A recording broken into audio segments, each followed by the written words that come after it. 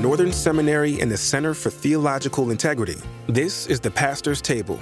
Today's church leaders are weary and burnt out from trying to lead in the machine of corporate leadership systems. The Pastor's Table brings you conversations with local pastors working out deep theological convictions in their churches. Here are your hosts, Reverend Tara Beth Leach and Dr. Mark Quanstrom. Welcome to the Pastor's Table. I'm Mark Quanstrom, and as we mentioned 4 weeks ago, the next podcast will be the introduction to my course on Seminary now titled Pastoral Ministry, Calling, and Resilience. And if you're interested in any one of these courses of many, go to seminarynow.com. But for the next 3 podcasts, we'll be talking about what it means to be a pastor, the call, and how to stay.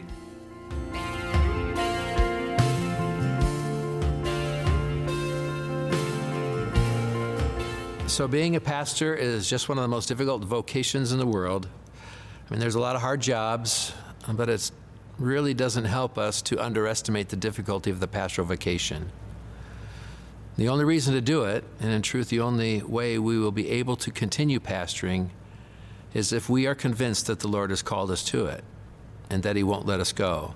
Those who are able to stay as pastors cite assurance to being called to the vocation as one of the first reasons they are still pastoring. It is their call that keeps them in. They believe they are doing what the Lord wants them to do still. And those who don't stay in the pastorate cite as one of the first reasons they didn't is because they were not sure of their call anymore. Now, in fairness to the Lord, it's not as if He didn't warn us about how difficult it would be. There was no bait and switch on the Lord's part. He was pretty clear as to what it would cost us to follow. And what did Jesus tell His disciples after Peter's confession that Jesus was the Christ? He told them that He was going to go to Jerusalem and suffer many things, and that He would be killed, and on the 3rd day be raised from the dead. Of course, Peter, perhaps sensing the implications for himself if Jesus' future was a cross, rebuked Jesus. Of course, Peter did. And then Jesus, after rebuking Peter, for Peter rebuking him, said to His disciples, "All who want to come after me must say no to themselves, take up their cross, and follow me. All who want to save their lives will lose them, but all who lose their lives because of me will find them." And why would people gain the whole world but lose their lives? What will people give in exchange for their lives? Now, Luke reported the same exchange between Jesus and the disciples following Peter's confession of Jesus as the Christ in Luke 9, but Luke reported Jesus saying it again on another occasion, which story is unique to Luke's gospel. The occasion that Jesus said it again is instructive. Large crowds were traveling with Jesus. Turning to them, He said, "Whoever comes to me and doesn't hate father and mother, spouse and children, and brothers and sisters, yes, even one's own life, cannot be my disciple. Whoever doesn't carry their own cross and follow me cannot be my disciple." If one of you wanted to build a tower, wouldn't you first sit down and calculate the cost to determine whether you have enough money to complete it?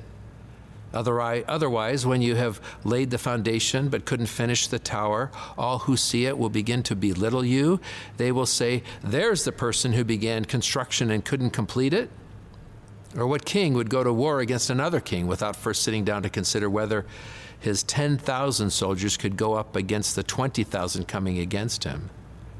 And if he didn't think he could win, he would send a representative to discuss terms of peace while his enemy was a long way off. In the same way, none of you who are unwilling to give up all of your possessions can be my disciple. Now, Jesus mentioned the cost of following Him precisely when the crowds were large. That's when He said, "Don't start following if you can't pay the price," which I have to say was an interesting ecclesial strategy. I mean, I thought the point was large crowds. It's almost as if Jesus wasn't all that interested in the affirmation that a large following might bring Him. It's almost as if Jesus was only interested in followers who were all in. Regardless, and back to the point, Jesus was honest about what it would mean to follow him. He warned his followers that following him was going to cost them, and he even told them not to start if they couldn't finish. Now, what's true is in a church conformed to an affluent Western culture, which ethic resembles Epicureanism more than the Christian ethic, in which we are inclined to believe that our comfort is God's primary concern, this idea of carrying or embracing or being nailed to a cross is quite theoretical for us. Yes, we get it. We know those scriptures. Following Jesus in ministry is hard, and he said so himself. But experientially, when it actually does get to feeling like a cross, it still kind of blindsides us. We sometimes don't realize what Jesus was talking about until we're having to actually bear the cross.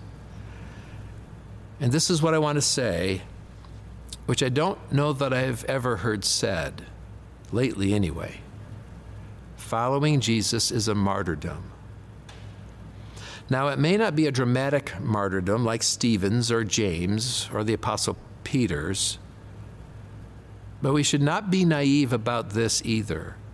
The call to follow Jesus is a martyrdom, and it isn't any less of a martyrdom if it takes our whole lives for it to be fulfilled. A quick martyrdom or a slow martyrdom is still a martyrdom. And I'm not sure this is something that we in the American Protestant ecclesial culture are told. I'm afraid our models for pastoral leadership have been formed more by the corporate world and perhaps even the entertainment industry than they have been formed by the cross. So pastors are instructed in how to be executives or marketers or producers, directors. I mean, our models for the most part are not the pastors serving in small churches in rural settings or tending to the impoverished on the streets of our inner cities. Our models are those who have achieved some level of notoriety or popularity, position, and status.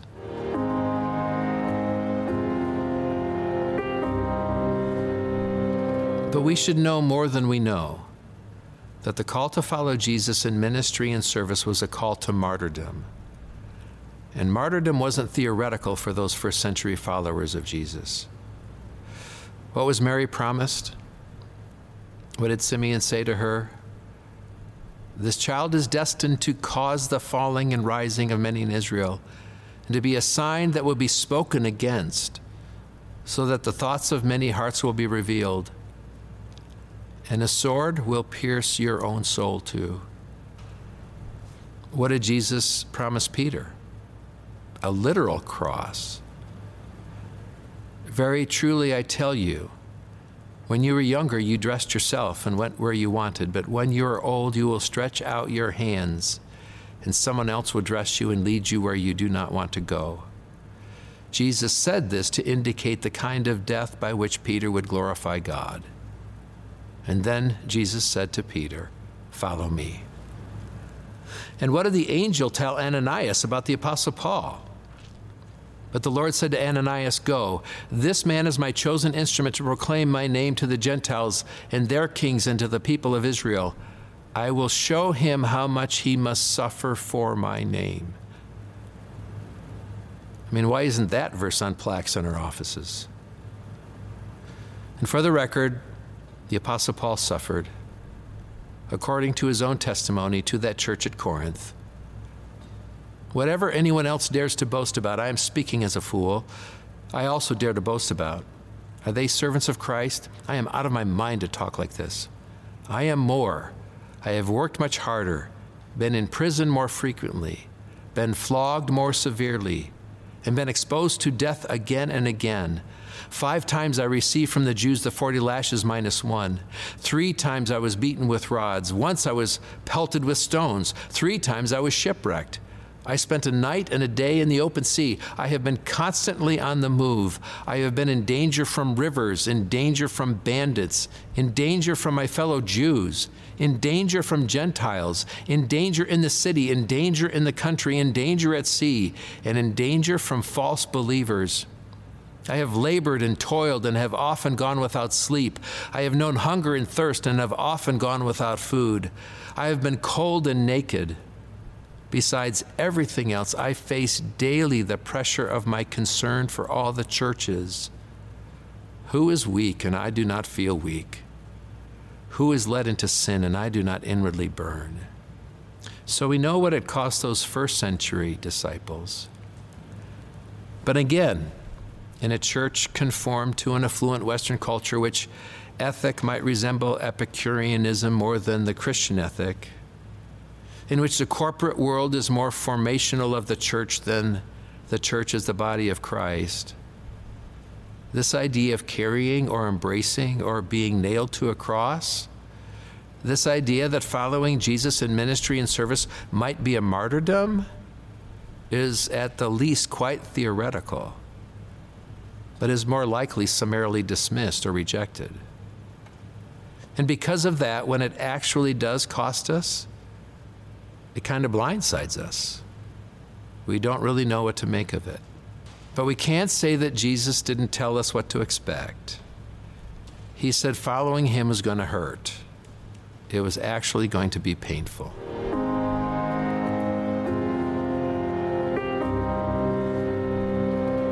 But here's the rest of the story, and I think some of you might be wondering if I was ever going to get around to it. The cross is the way of salvation. Living a cruciform life, which the pastorate demands, is salvific. Our call will save us. Now, I don't mean that the cross is salvific in the narrowly and popularly understood substitutionary sense. That is, because Jesus suffered, I won't have to. That is not what Jesus ever said. No, the cross is the way of salvation as we embrace it ourselves. The cross is sanctifying as we bear it. And I believe that the call to follow Jesus as a pastor is redemptive precisely because it is a cross-bearing vocation, which is why I said the call will be our salvation. So the writer of Hebrews wrote these words: Jesus learned obedience from what he suffered. Now, I don't want to put too much weight on this enigmatic passage, but if it indicates what we think it does, and if obedient suffering is perfecting, as the very next verse stated, and once made perfect, he became the source of eternal salvation, then maybe our carrying the cross is perfecting us as well. Maybe martyrdom is sanctifying. So I want to say it again. I believe that the call to follow Jesus in pastoral ministry is redemptive precisely because it is a cross-bearing vocation, which means the call will be our salvation. But I want to go further. I want to say more. And rightly or wrongly, this is what I would tell my students, and this is what I believe. The Lord calls those he calls because he knows it will be the only way they will be saved. I'll let that sit with you for just a minute. The Lord calls those he calls because he knows it will be the only way they will be saved. Now, that may be a bit of an overstatement, but I believe more often than not, the call for those who are called is necessary for their salvation. So not only will the call to pastoral ministry save us, it is the particular way that the Lord has chosen to save us. He knew that that's what it would take. Now, maybe I'm only projecting. Maybe I'm just confessing the nature of my own discipleship. I mean, I already confessed that I am a reluctant disciple. So maybe this is particular to me, that I'm a better follower of Jesus because I'm a pastor, and that's just unique to my call. But I don't think so. I've listened to the testimony of too many others who have said the same thing, that the call is what was saving them. The call was God's means by which they were being saved or sanctified, by which they were being formed into Christ-likeness. And if that's the case, it's not that hard to understand. The phenomenon for pastors is similar to what happens to conscientious parents when they have a child. All of a sudden, behaviors that were accommodated when no little ones were present become unacceptable, since the behaviors will be mimicked by those little ones. I mean, parents who want to be good parents behave better when children are impacted. I mean, hopefully we're more for our children than we would be for ourselves. So parenting, for some parents, can be a time of reckoning, or at least a time of maturing. In the same way, when one is responsible for parishioners, when people just might follow us as we follow Christ, we who are persons of integrity become more responsible. We might even become more devout, more faithful, more prayerful. And it's not that we're disingenuous. It's just that by virtue of being the pastor, we are more aware of the implications of our lives on others. We can no longer live to ourselves alone, which is the reason the writer of James warned against becoming a teacher. He said, "My brothers and sisters, not many of you should become teachers, because we know that we teachers will be judged more strictly." As pastors, we cannot live to ourselves alone, just as we can't when we marry, I mean, if we want a good marriage, and just as we can't when we have children, if we want a good family. So what I would tell my students, so that they might get the point, is that the Lord called me into the pastorate because he knew that he would have to pay me to be a disciple. Again, it's a bit much, and maybe he wouldn't have to pay me that much, but he'd still have to pay me. He knew that he would have to pay me to pray, to study, to preach, to care. Right? That's hyperbole. I do think I would be a Christ follower even if I didn't have a call. But what is true is that I would be following quite differently. For the very practical reason, my life would not be defined by immersion in the church. My vocation would demand a different kind of discipleship. But more importantly, and this is really what I believe is crucial for me to know still, the Lord didn't call me because he needed me, or because I have the right gift mix, or because I had greater spiritual insight or devotion. In short, because I had so much more to offer than the next person. No, I believe the Lord called me because he knew I needed him to call me. The Lord knew that the call would save me. And I think I have some biblical justification for the idea. It's what the Apostle Paul said in 2 Corinthians 4. In a passage I already referred to, the Apostle Paul wrote of the cost of ministry. "We have this treasure in jars of clay to show that this all-surpassing power is from God and not from us. We're hard-pressed on every side, but not crushed, perplexed, but not in despair, persecuted, but not abandoned, struck down, but not destroyed.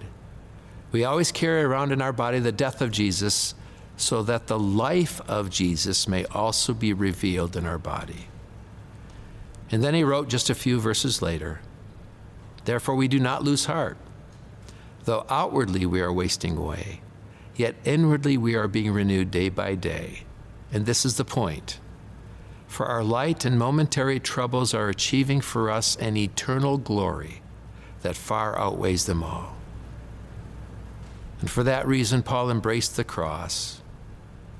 As a matter of fact, he desired to share in the sufferings of Christ so that he might know Christ, and so that the Christ might be formed in him.